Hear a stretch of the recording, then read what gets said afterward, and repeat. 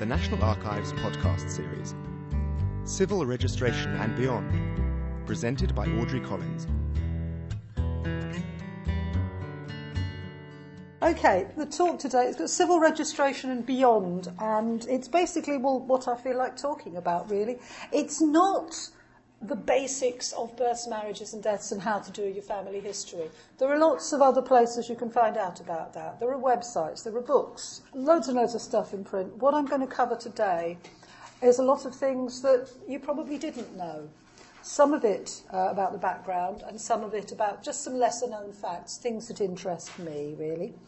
And as Jill said, I am the self-confessed civil registration nerd, and I've been picking away at this subject mainly in records that are held here in this building at Kew, and just finding out really what went on behind the scenes at Somerset House, for want of any better subtitle. This is the man, Thomas Henry Lister, who was the first Registrar General, and he really got the thing going. Didn't do a bad job, actually. He had a pretty good idea of what was required, and it wasn't his fault that the Treasury never ever gave him enough money, or his successors, to do a job to what they considered would be its full potential. In fact, from as early as 1838, when they were starting to compile the very first actual indexes, they were already writing to the Treasury and saying, please can we have more money? Because rather like when you put a completely new set of records online in modern parlance, nobody quite knows what's going to happen until you actually open the floodgates and see what develops. And starting civil registration was a bit like that. Nobody quite knew what sort of numbers were going to be involved, and it was all a bit finger in the wind, and very early on they had far more than they could cope with. They've never ever really caught up. So that's a plea for the poor old beleaguered staff at the General Register Office. I'm going to give you a little bit of the background, why and how civil registration came about in the first place, and a couple of glimpses into what might have been, a couple of things that might have been done differently, and also some common misconceptions, one in particular, and just some interesting facts. So things that I think are interesting, and I hope you will find them interesting too. And even though this won't tell you how to do research and how to use the civil registration records, I think if you know a bit about what went into creating them in the first place, I think understanding them might help you actually using them if you want a practical application for this. But I hope you just find it interesting. This is some of the background. This is a long chronology here. There were attempts throughout the 1830s, and trust me, the politics behind this is utterly fascinating. Yes, it is. You had the Whigs and the Tories, and the Church of England has often been described as the Tory party at prayer. And in the 1830s, that was a fairly apt description. And if you want to put it fairly crudely, the Conservatives, the establishment, were very happy with the way things were, thank you. They liked the Church of England having an effective monopoly on the legal registration of births, marriages and deaths. Because although it wasn't compulsory, you will see in some books written by people who should know better that registration in the Church of England was compulsory. It wasn't, but it did have a legal status that no other religious denomination had. Even people like the Quakers, who were exempt from having to marry in the Church of England, even people like those who kept fantastically good records, didn't matter how good they were, they did not have the legal status that any messy, horrible, badly kept Church of England register had, just because it was the established church. Set against this were, roughly speaking, the Whigs, the nonconformists, the Methodists, the Baptists, the Unitarians, all the rest of them, who were very keen on having some sort of civil registration because it would be an alternative to having to use the Church of England to make your documents legal. So they wanted to be able to go and marry without having to go and stand in front of a Church of England vicar with your fingers crossed behind your back, making oaths in the Church of England that you really weren't very comfortable with, but you needed to do that for your children to be legitimate. And these are a couple of the attempts. There was an attempt in 1832, and that got amended by committee. Now, this is a great parliamentary game, which goes on still today, that one house, and in this case the House of Commons, which had a Whig majority, would formulate a nice bill for civil registration, and that would go to the committees, and incidentally would also go to the House of Lords, and then it would be picked to bits by the people who didn't like it. You couldn't keep on doing this indefinitely. Otherwise, there never would be an end to anything. So once you'd got something that had been back and forth a couple of times, you had to either go with it, pass it into law, if you had a Commons majority, or drop it and start again. And this is what happened in 1832. There was a bill, and it was mangled out of all recognition, so the government dropped it. 1834, there was another attempt, and then that was mucked about with as before. And then in 1836, there was another one, and this is the one that eventually got through. And it was, by common consent, really, a bit of a pig's breakfast, but it was the best that they were going to get. It had got to the stage where it either had to be passed into law or it would be lost yet again. So the Whig government decided that, although it had been mucked about with, and there was one wonderful little booby trap that was put in by the House of Lords, which was that marriages in church were most commonly after banns, which were read out 3 successive Sundays in the church where you were going to get married, and also in the other, if the bride and groom came from 2 different parishes, be read out in both parish churches. Well, setting up civil marriage was a secular equivalent of this, and somebody pointed out that there was therefore because it wasn't a church marriage, there was no suitable gathering where the banns could be called out, or the secular equivalent of banns could be called out. But because civil registration was being based on the boundaries and the administrative framework of poor law unions, which had just been set up a couple of years before, someone in the House of Lords, when it was amended, came up with a brilliant idea that these notices to marry could be read out at the meetings of the boards of guardians of the Poor Law Union. So that was really getting your marriage off to an auspicious and elegant start, and was probably just one more reason why people were reluctant to use register office marriages. That particular bit of the law was repealed in 1840, but if you look at Guardian's minutes for that intervening period, you do see occasional notices of marriage being read out. In practice, civil marriages were very rare. There were far more marriages that took place in non-conformist places of worship, but with a registrar present. People marrying in the actual register office itself were fairly rare to begin with. And in fact, it wasn't always clear where the register office was, because registrars to start with, and in fact for very nearly a century, were not salaried. They were part-time. They might be full-time if they earned enough from their registration activities, but essentially they were paid on piecework. So they would set up business at their normal business premises. Very often these people who were registrars of births, deaths, marriages, or superintendent registrars were actually poor law union officials, or they were local tradesmen. So in England you could literally get married by the blacksmith, I suppose, because there were people of all trades who were registrars. Anyway, that's the reason why the infamous 1836 Birth, Marriage and Death Acts are not very satisfactory. And they said more or less, well, we'll get it into law, at least that's a start, and then we can sort it out later. Well, apart from a couple of very small tinkerings, including this thing in 1840 where they took the notices of marriage out of the poor law meetings, it didn't really get changed substantially for about another 40 years, but then that's the speed that sometimes government departments work at. Now, this is what might have been. This is from an 1831, the 1832, started 1831-32. This was a proposal for what a birth certificate might look like. And you'd got there, very familiar to anybody who's seen a modern birth certificate. You've got the date of birth. You've got the father's name and occupation and address, and you've got details of the mother, including her maiden name. You've got the date and place of the parents' marriage, which is wonderful. Of course, you're getting that on Scottish certificates as a matter of course, but I won't dwell on that for those of you who have the misfortune not to be Scottish. And then the name of the child, and something which might be familiar to people who have ancestors in Yorkshire or Durham.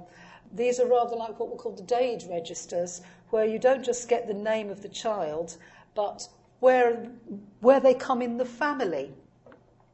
And the exact place of birth as well, and then details of the informant. So it looks quite a bit like the certificates that eventually came into being, but wouldn't it have been nice if we'd had that date and place of marriage thing and order in the family? Ah, well, that didn't happen.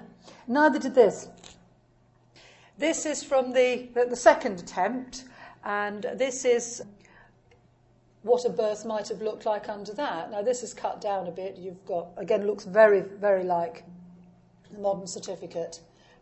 In fact, it pretty much is, except that it gives you the name of the father and the name and maiden surname of the mother, which in most cases is absolutely fine. But if the parents weren't married, you wouldn't be alerted by that certificate. Whereas if you're sharp-eyed on a regular English certificate, you will see whether the parents are married or not. And then there is a death one, which again is very similar to the ones that did come in 1837. You've got the name of the person who died and the date of death, the sex, the age, and where born. Oh, now wouldn't that be nice? Well, we do get that, but you have to wait until 1969 to get that on an English death certificate. So that was ahead of its time in a sense. What you might notice there is that what doesn't appear on that proposed death certificate was the cause of death. And that did come in, that was added in at a very late stage in the discussions. It's very easy to forget that civil registration was actually set up almost for genealogical purposes, really. The functions of the General Register Office very quickly got taken over by the statisticians, and it later became part of the Office of Population Censuses and Statistics, which later became the Office for National Statistics.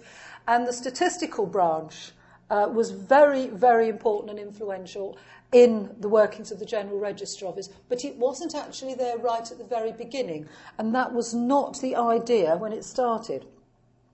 The point of civil registration, the justification for it, in fact, was to provide proof of relationships, proof of descent. It actually was for genealogical purposes, believe it or not. The trouble is, it was aimed at people who knew what they were looking for and they were just trying to prove it. It actually turned out not to be terribly suitable for people who were trying to find stuff out from a standing start. And the great bone of contention is that why can't we look at the certificates without buying the blessed things at £7 a throw or more? And it is entirely down to a bit of wording in that 1836 Act. Said information may only be given in the form of a certified copy of an entry in the register. And it's the C word that does it. Certified copy. Nearly 20 years later, when civil registration was set up in Scotland, and then another decade after that when it started in Ireland, the acts relating to that refer to extracts, not certified copies. So that is why, if you are looking in Scottish records, not only are they more detailed, but they are not handicapped by this certification clause. Now, I haven't got to the bottom of that yet. I haven't found any correspondence or reference as to why that was left out of the Scottish Act, but thank goodness, from my own entirely personal and selfish point of view, thank goodness it was.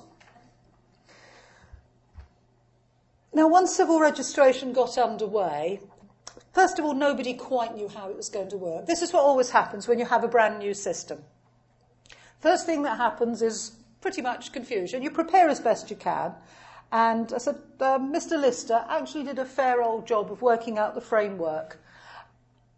But the first thing that happens is confusion, accompanied by disobedience and dislike of change.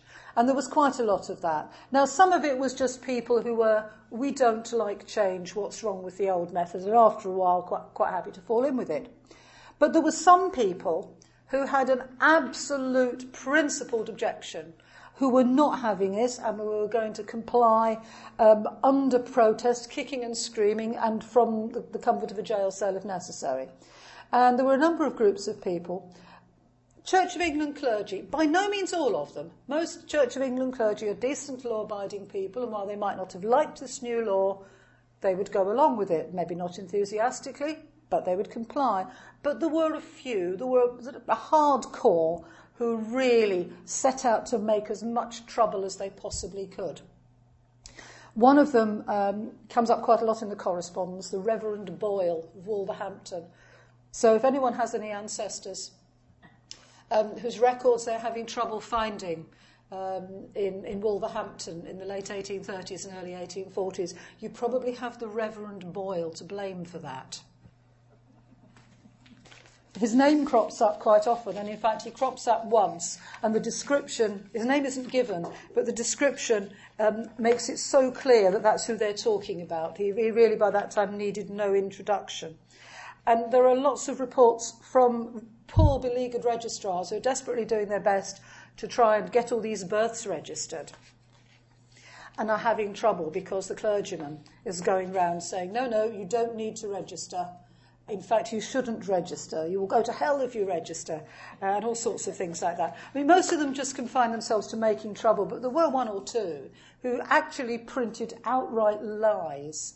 And there is a little pamphlet in the British Library, which was published by a very troublesome clergyman, which was just quite... well, I'm not sure if it was actually libellous, because it wasn't against a particular person. I'm not sure if you could libel an organisation. But either way, it was extremely troublesome. And you get lots of reports of people who are refusing to give information, or giving the information and refusing to sign the register book. And some of them were obviously organised by local clergymen, and a clergyman called Cooper in 1838 was averse to registering and has tried to dissuade other parents. Scarcely any uneducated person throughout the parish will give me the information. But that same registrar had very few problems in any other parishes. So the non-compliance was quite high, but it was very, very localised. So you would find that it would be literally one parish or maybe a couple of parishes within a district. It wasn't evenly spread all over the country. And one common misconception, in fact, is that the rate of registration, of non-registration, was very high up to 1874, of which more later. And the actual rate of non-registration was worked out by the government statistician, no less, Dr. Farr.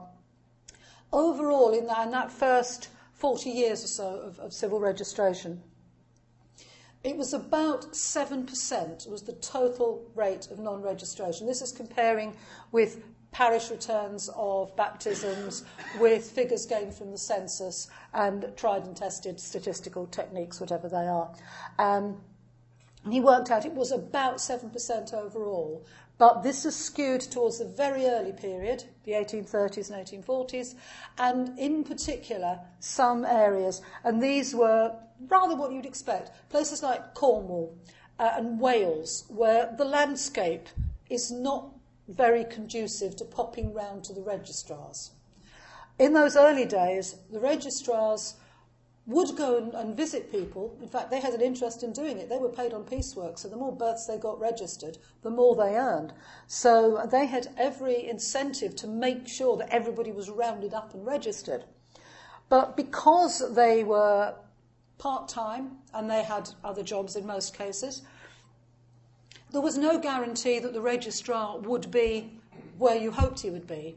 So imagine if you were a farm worker in mid-Wales, in winter, are you really going to trudge however many miles it is to the nearest town, just on the off chance that the registrar would be there and not off on his round somewhere because he was a local doctor or the relieving officer for the Poor Law Union. You probably had better things to do. So you might not be averse to the notion of registering, but it wasn't something you were going to go to a lot of trouble to do. So you get that in remote areas where the geography is against you, and also in very, very crowded inner city slum areas where the registrar, well, it would be a very brave registrar who'd venture into a slum full of people when there was a scarlet fever epidemic going on, for example. OK, he'd register an awful lot of deaths, but he was taking a hell of a chance. And that is precisely where, of course, you get newly arrived immigrants in the East End of London from Europe, or in Liverpool and Manchester, recently arrived people from Ireland who have no idea about this registration carry-on. So if people say, oh, before 1875, registration wasn't compulsory, so you might not find a birth registration, that is just not the case. The other thing about that was that people seize on the phrase that says people may register and say, it wasn't compulsory, it was optional. But if you read on to the next line in the Act, it then points out what will happen to you. You can be prosecuted if you don't register. Basically, the onus was on the parents to do the registration, but the registrar had a great financial incentive to make sure that he found out and got the information from them. When the 1874 Act came in, the onus was then on the registrar. Now, I mentioned the Church of England clergy.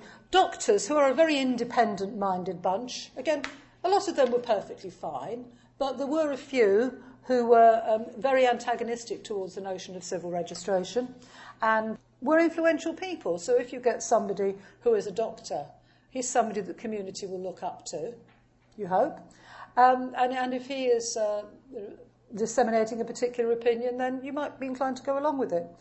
There were one or two coroners as well who were very averse to the Act, and who could see nothing in the Act that required them to register.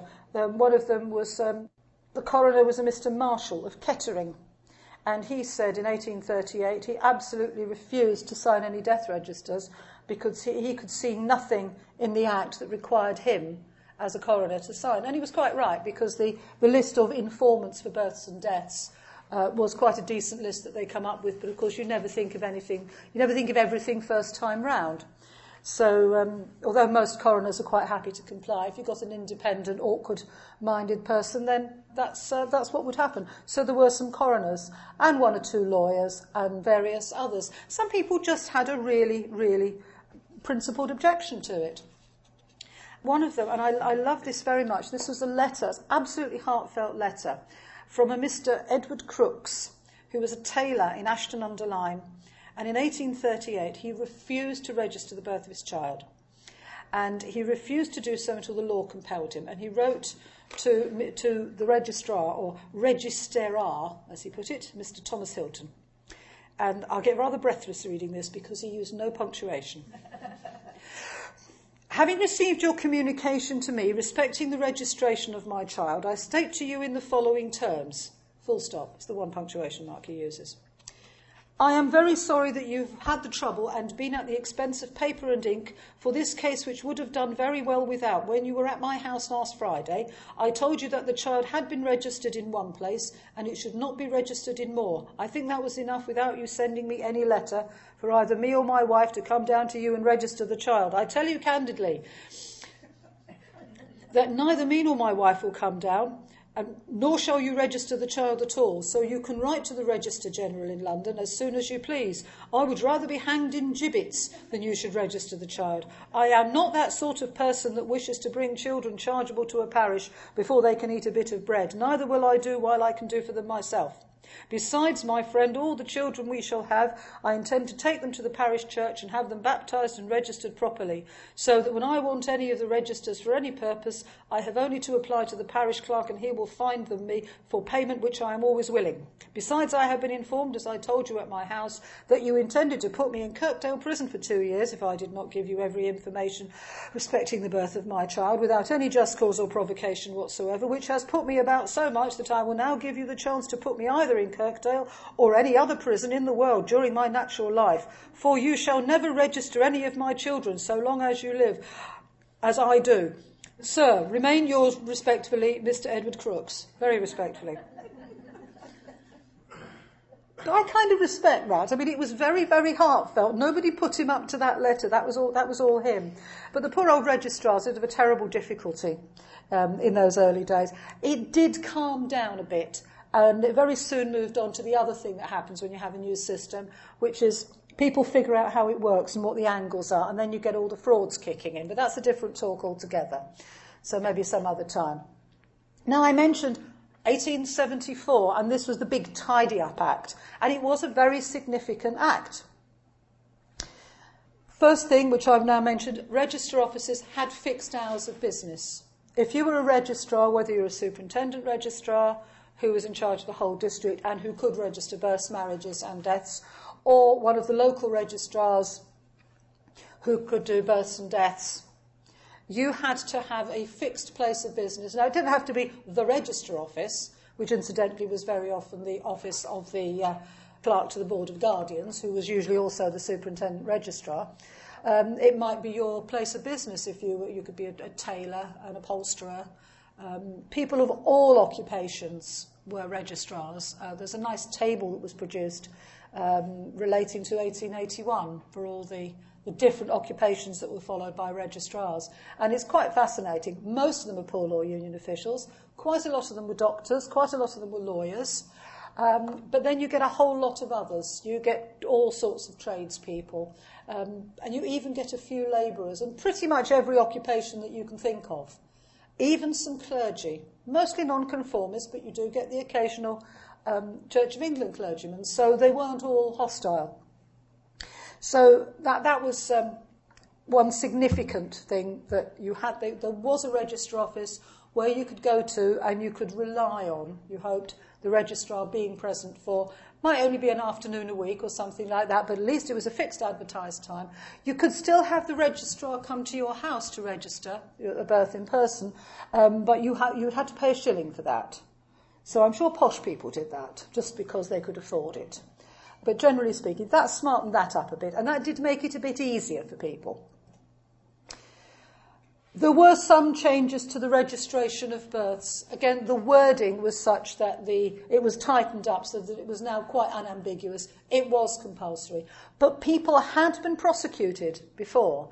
In fact, handbills were made up with reports of the various prosecutions where people had refused to sign the register book or had refused to give information at all. So there were some before 1874, and they were quite well publicised to encourage the others. But the law was tightened up, the wording was tightened up, there was a slightly wider range of people were now entitled to be informants. So that made it a little bit easier. And there were various other small details. There were changes to registration of deaths, and this, I think, was probably even more significant, because one of the great things about civil registration is meant to be that it's much more thorough than parish baptisms, marriages and burials, because baptisms, marriages and burials are not the same as births, marriages and deaths. Okay, a marriage is a marriage is a marriage. You have to turn up and somebody says a few words. But a baptism could be a long time after a birth, or it might never occur at all. And a death and a burial are not the same. Okay, for practical purposes, the burial usually takes place pretty fast after the death, but it is not the same thing. So civil registration was more thorough. It absolutely applied to everybody, even if they wouldn't touch the Church of England with a pair of tongs. But there was one flaw, and that is, to have a baptism, you need a baby, or at least a person. To have a burial, you need a body. And the regulations regarding the registration of deaths in the early days were quite good. You weren't supposed to bury somebody unless you actually had a death certificate. And because it was not necessarily practical to leave an unburied corpse while somebody ran off and found a registrar, churchmen were allowed to conduct a burial of somebody without a death certificate, provided they then informed the registrar. And again, that was complied with more or less. It was a bit iffy in the early years, but it was much better than the births. So no great problems. Problem was in another direction altogether. Because you need a body to have a burial, but you don't actually need a body to get a death certificate. At least you didn't until 1875 when this Act came into force. You could go along to the registrar and say, Auntie's dead, and he'd say, terribly sorry, give me the details, and away you'd go with a perfectly legal certificate with a seal on it, and the possibilities for fraud were quite considerable. Once the 1874 Act was passed, that was tightened up. You actually needed medical certification of death. So a doctor had to see the body, or there had to be a coroner's inquest. So that tightened it up an awful lot. So it cut down the fraud pretty much, although it did encourage a little bit of murder. Because you couldn't sign up your imaginary relatives in burial clubs and then cash in and get the money.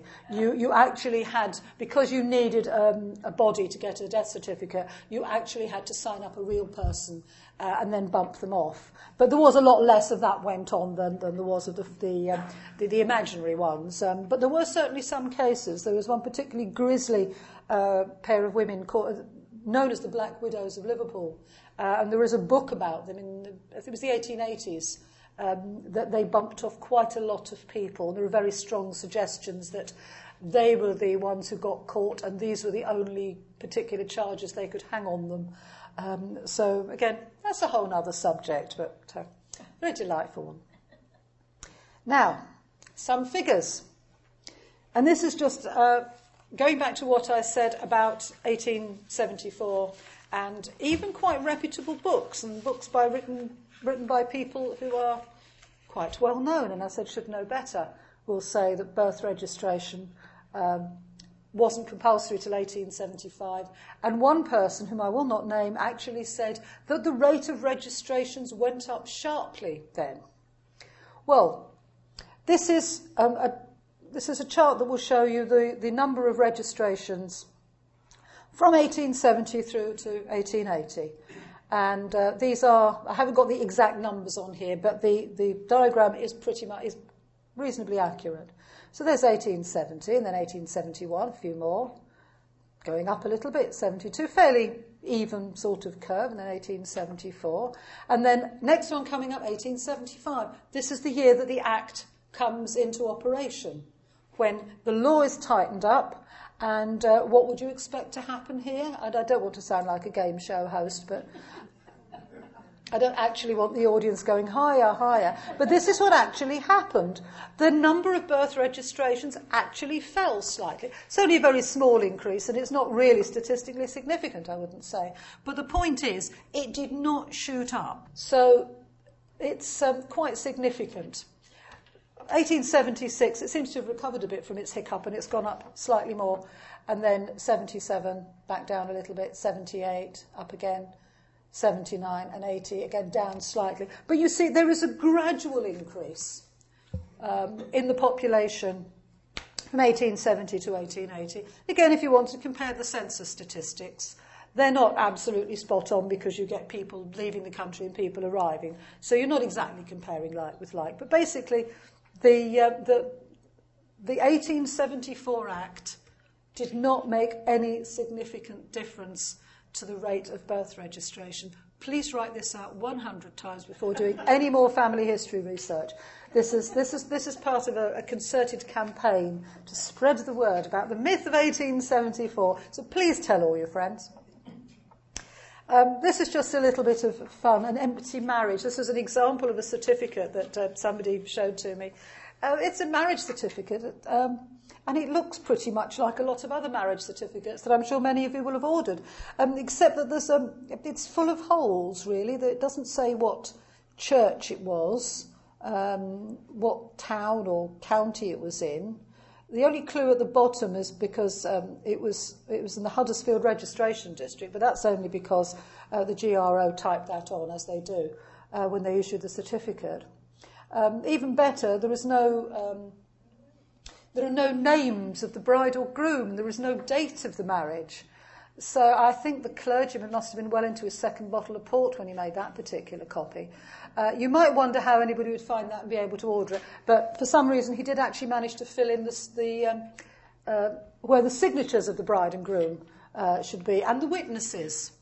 So it got into the GRO indexes. It actually shouldn't have been issued, though, because when the GRO issue birth, marriage and death certificates, most of the time you will get something that looks like this. It's a photocopy onto the official certificate blank with the seal and so forth. And occasionally you'll get one which is typed or handwritten.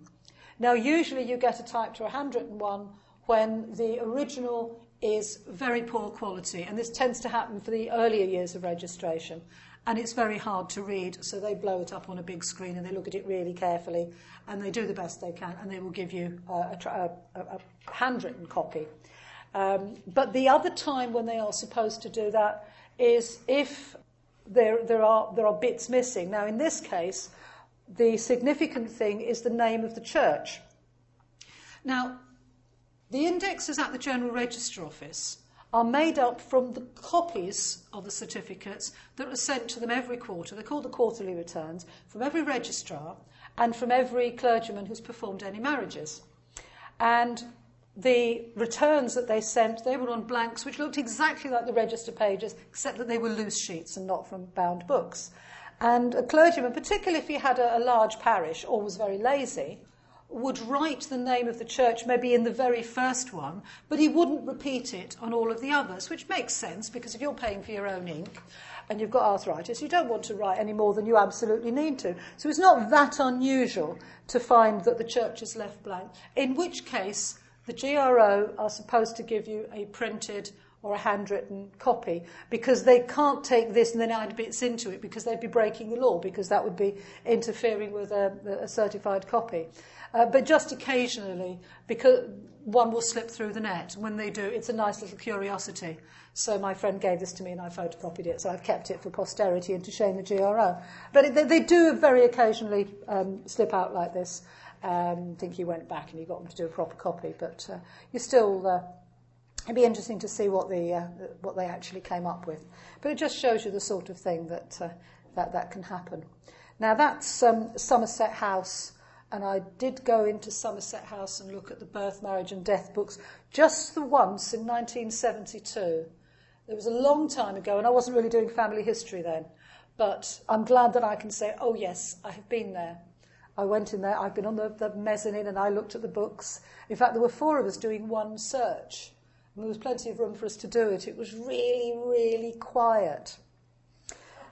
And this is a bit of the inside of Somerset House. This picture is actually captioned in the picture library that provided it, and it's appeared in magazines, it's appeared in History Today, as General Register Office clerks indexing the 1861 census.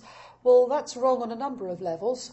I think if they'd indexed the 1861 census, then I think we probably would have noticed.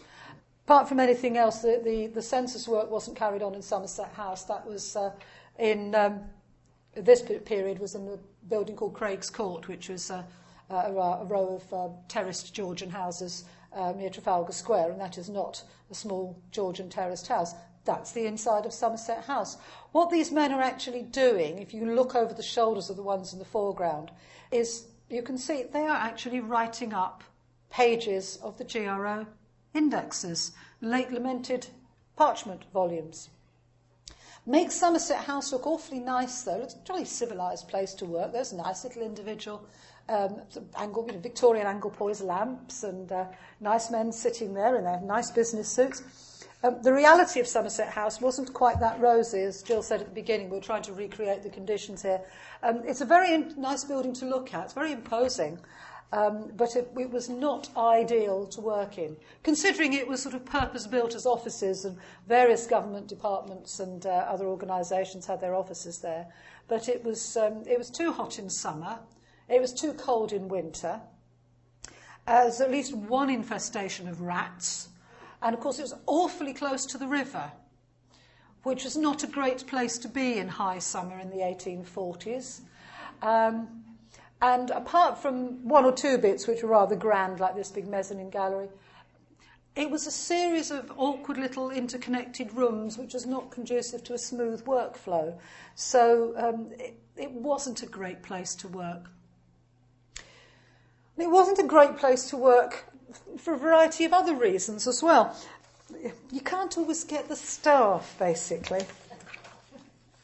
Now, in the very early days, as I said, poor Mr. Lister had no real idea of what the demand was going to be, what the take-up would be for civil registration, and how many staff he would need. And if you're not sure how many staff you need, and you might need to get rid of them quickly, what do? You employ temps.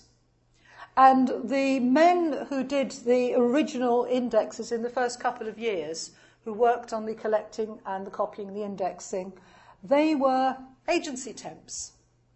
They came from a firm of law stationers called Grosvenor and Chater, who had a nice sideline in hiring out staff to do temporary office work.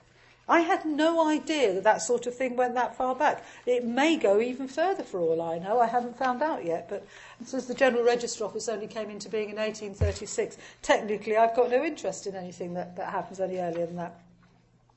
And they did carry on using temporary workers for a number of purposes. Most famously, the clerks who worked on the censuses. Every census year, the Census Office had to be set up from scratch. It needed a Census Act. And once the Act was passed and they got the go-ahead, they would employ a whole army of temps. Some of them came back census after census, but they were temporary workers. But they also employed temporary workers in other bits of the General Register Office. And once they got going a bit, then they did employ regular staff. And from about the mid-1840s onwards, essentially you've got a sort of fairly stable workforce, if not a solvent one. Now, one of the problems with being the General Register Office is that you're a bit of a jumped-up, Johnny-come-lately of a department. You are not going to get the creme de la creme. If you are an ambitious young man and you want to go into the civil service, you want to go into the Admiralty, or the Home Office, or the Treasury, one of the big sexy departments like that, where a man can make a name for himself, not this sort of little prefab thing that's just been stuck on the outside. So they didn't necessarily get the best staff. And another complication was that they didn't get to recruit their own staff either.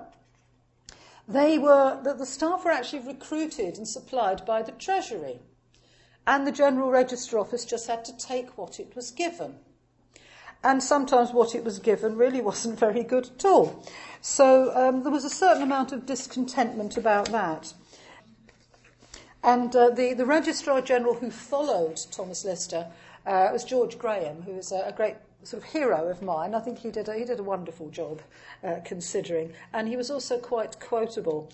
And he is talking about employing temporary staff. And he said, in some offices where there is occasionally a sudden temporary influx of work requiring speedy attention, I know the system of writers supplied by law stationers, who as middlemen abstract a large share of the poor writer's hard earnings in payment for the law stationer's patronage. I'm also acquainted with the system of employing boys from 13 to 16 years of age at very low wages and then discharging them. But I do not approve of either system in established government offices. I have had great experience of temporary clerks and boys in a temporary office, having had under my control 105 temporary clerks, 37 of whom were not 20 years old. If temporary clerks and writers and boys are on day pay, they may be placed at desks, but no amount of supervision can obtain from all of them a good day's work. They know that the more work they execute in a day, the sooner their temporary employment will cease, and they will be again turned adrift. Therefore, it is in their interest to do as little work as possible. Now, far be it from me to cast aspersions on temporary workers. I've been one myself. But someone who, until fairly recently, actually worked for the General Register Office, was reasonably senior, but had started as a temp, said that in his early days, they'd employed a lot of temps, I think in the 1970s, and then they didn't quite have enough work for them to do, but they didn't want to let them go for whatever reason. So they hit on a sort of job creation scheme. And they said, well, you know those grubby old parchment books? Some of them, they've got sort of penciled scribble marks on them. here's some rubbers, can you just rub them out? And that's what they did. Now, I found this out because I had discovered from my nerdy Anunnaki research that when the clerks who compiled the indexes, who literally wrote out the parchment indexes in their more or less nice copperplate writing, they were issued sort of 8 pages at once, and they had to sign for them. And then when they'd done them, they had to put their initials on the top in pencil, so that when the work was checked, which, believe it or not, it was checked, not as much as it should have been, but it was, when it was checked, they knew whose it was. And when you used to look at the old books, I could see, sometimes you would see at the top of a page, you would see the initials of the clerk who'd actually written that page, and sometimes you would see the initials of the senior clerk who'd done the checking, and sometimes you would even see the number of mistakes they found circled. But you would only find that sometimes, and I mentioned this to the search room supervisor, and he said, yes, well, when I was a temp in the 70s, so that's how I know what those pencil marks were and why you don't always see them. Well, you don't see them at all anymore, except for the few that I managed to take photographs of before the place closed. But that was a little bit of history that civil servants were being paid to literally erase. So that's the temporary workers. Anyway, the permanent workers, though, sometimes they didn't fare an awful lot better with those. Now, in the 1850s, they in particular, they seemed to have terrible problems with clerks getting into debt. And one of the problems with being a clerk was that you didn't get paid very much, and especially if you were in a sort of one of the lower grade department like the General Register Office, you were not very well paid, but as a middle class person you had a certain standard to keep up. You think Mr. Pooter, if you like. You had to be respectable. You had to have a nicely polished brass door knocker. You certainly wouldn't want your wife to be going out to work. So they had a lot of financial pressure on them and actually not an awful lot of earning power. And also you get some of the younger clerks who weren't married will do as young men and older ones have always done and will continue to do. Sometimes will just spend more money than they've got. That's not ever going to change in a hurry, I don't think. So there were all sorts of problems. And this caused great problems in the office because you had a terrible rate of absenteeism. Because if you owed money to some big muscly men with tattoos, you could move house so they wouldn't know, they couldn't find you at your lodgings. But if they knew where you worked, they could lie in wait and basically accost you on the way in or the way out. So you do get sudden unexplained absences, and it turns out that somebody's done a bunk because he owes a lot of money, or in one case was actually in prison for debt, or another was in prison, but that wasn't for debt, that was for beating his wife. So you had all of that. But the other things that you got were clerks who were getting into debt, and then their mind was not really on their work. And worse than that, they would sometimes draw other people into it with them. And there was one, 1855, just picking one more or less at random, a Mr. Vowles had debts of £953, 17 shillings and sixpence. That's an awful lot of money in 1855 for a government clerk. And of this 953, £845, 3 and sixpence were bill transactions. Now, I didn't know what bill transactions were, and I asked a couple of people, and they didn't know either, and suggested maybe I should look in a law dictionary. And I thought, no, I'd rather read something that is in English. And I found what this actually was by sheer chance. I was, as is my habit, I was just looking through a second-hand book fair, and I found one of the lovely Victorian improving stories. It's called Commercial Tales. It's full of very moral tales about how you shouldn't stray from the narrow path of righteousness. And if you're tempted by drink and gambling, that way lies ruin. But it's all right, because if you're a good God-fearing Christian man and you see the light, you can claw your way back into the good grace. And there is a wonderful little illustration in it, and also a description of what bill transactions were. And it's basically a form of borrowing money at stupid rates of interest.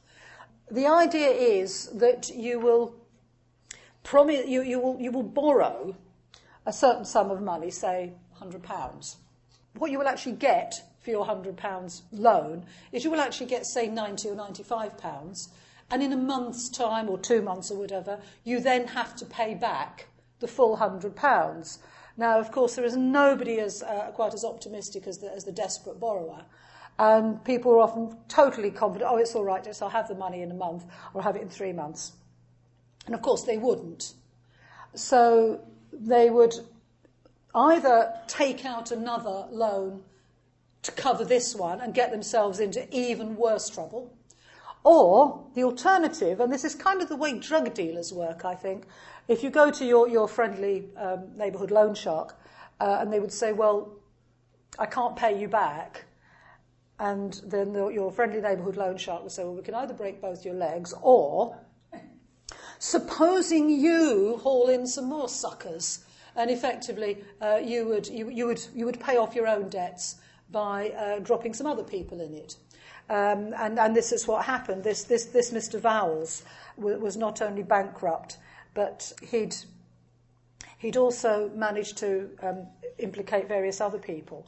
And in fact, 2 brothers, and the father of these 2 brothers was actually complaining to the Registrar General because, although it hadn't gone on in the premises, one of his sons worked there. And that's how he came into contact with the detestable Mr. Vowles and his usurious dealings as a money lender and bill discounter. And one of these unfortunate sons actually was bankrupt. And there are various others. There's a Mr. Rawlings, this is a bit earlier, 1847. An order was made for deductions from his salary. He'd been absent for no good reason. Well, they turned out there was a good reason for it. He was avoiding the big muscular men with the tattoos who were coming to get the money, and so on and so on. There were quite a lot of these. But it wasn't just the debts. Sometimes there were various other unfortunate circumstances. Now, in that time, there were virtually no pensions. Later on, there were some people who were eligible for pensions, but not very many. So, bottom line, really, you carried on working for as long as you could drag your poor old carcass into the office, because if you had no savings or no other income, the alternative was pretty much the workhouse. So there were a few unfortunate cases where there were some men who kept turning up to work, and they really shouldn't have done. There was a Mr. Martindale, again one of 2 brothers. He'd joined the office in 1845, although he was not a young man then. He was aged about 53 in 1845. And this report on him in the 1850s says, he is not altogether free from paralytic affliction and is now in a deplorable state, and it is not convenient that he should have an entire room devoted to his sole use. The Registrar General recommended his removal, but also a gratuity to basically pay him off and give him something to live on. And the medical report that was commissioned said that he has part paralysis of the left leg, almost total loss of vision in the left eye. Well, that's just what you want in a clerk who's writing the indexes. Never mind. Irritability of the bladder. Some incontinence. He says he has no mental affliction. So he was not fun to be around. And there was another one later on who I think was actually even worse, but who did have some sort of mental affliction as well and was even more unpleasant to be around. So it was difficult to do a good day's work with all this going on around you. There were also, I mentioned, if anybody looked at a little bit of blurb, one of the things I picked up on is that as well as registering deaths in Somerset House, there were also, to my knowledge so far, 3 actual deaths that took place there. One of them was terribly low-key. It was like any government building at that time. There was a live-in on-site office keeper whose apartments were in Somerset House. And, poor man died, in his own bed. So fairly unremarkable. It's just that he had an interesting address. But the next one, some years later, was a man who was fortunately reasonably senior and had an office to himself. But he was taken with a seizure of some kind, which may have been a stroke. And King's College Hospital was conveniently next door at the time, and they got doctors in and looked at him. And they decided that he was terribly, gravely ill, much too ill to be moved, not even to the hospital next door. So he just he lay there in his office for about 2 or 3 days. before the poor man finally expired. Presumably the work of the office going on around him and up and down the corridor while this poor man's breathing his last. And the other one, much later, and this was, I think, just into the 20th century, he was a poor young man. And unusually for a death in England, we know exactly the time of his death. He was a young clerk in Somerset House, and he did have some sort of congenital heart problem. And I don't know if any of you have ever been at a school or some place of employment where you have to sign in, and at a certain hour a red line is drawn in the book, after which you are late. Well, he knew he was just pushing it a bit, and he was running up the stairs about 3 at a time to avoid just as the red line was being drawn. And that last sprint was sadly too much for him. And he keeled over and collapsed and died. So whatever time it was that the red line was in the habit of being drawn, that is precisely his time of death. And I think that's probably quite a good place to end it, except just to maybe point you in the direction of a few sources. Most of what I found out, and I've told you today, is from National Archives documents, mainly in Registrar General and Home Office series. The illustration there is a page from my very favourite document, RG 2098, which is a sort of compendium of useful information for use in the General Register Office. House of Commons parliamentary papers, I've got all sorts of interesting things in, and I've gleaned quite a lot from newspapers. The Times Online is great because you can put all sorts of search terms in, and all sorts of other things. But I hope now, if you look at birth, marriage and death indexes, that you'll maybe think a little bit about what went on behind them. They're documents, but they were compiled by people, and some of them were quite interesting. Thank you very much for listening.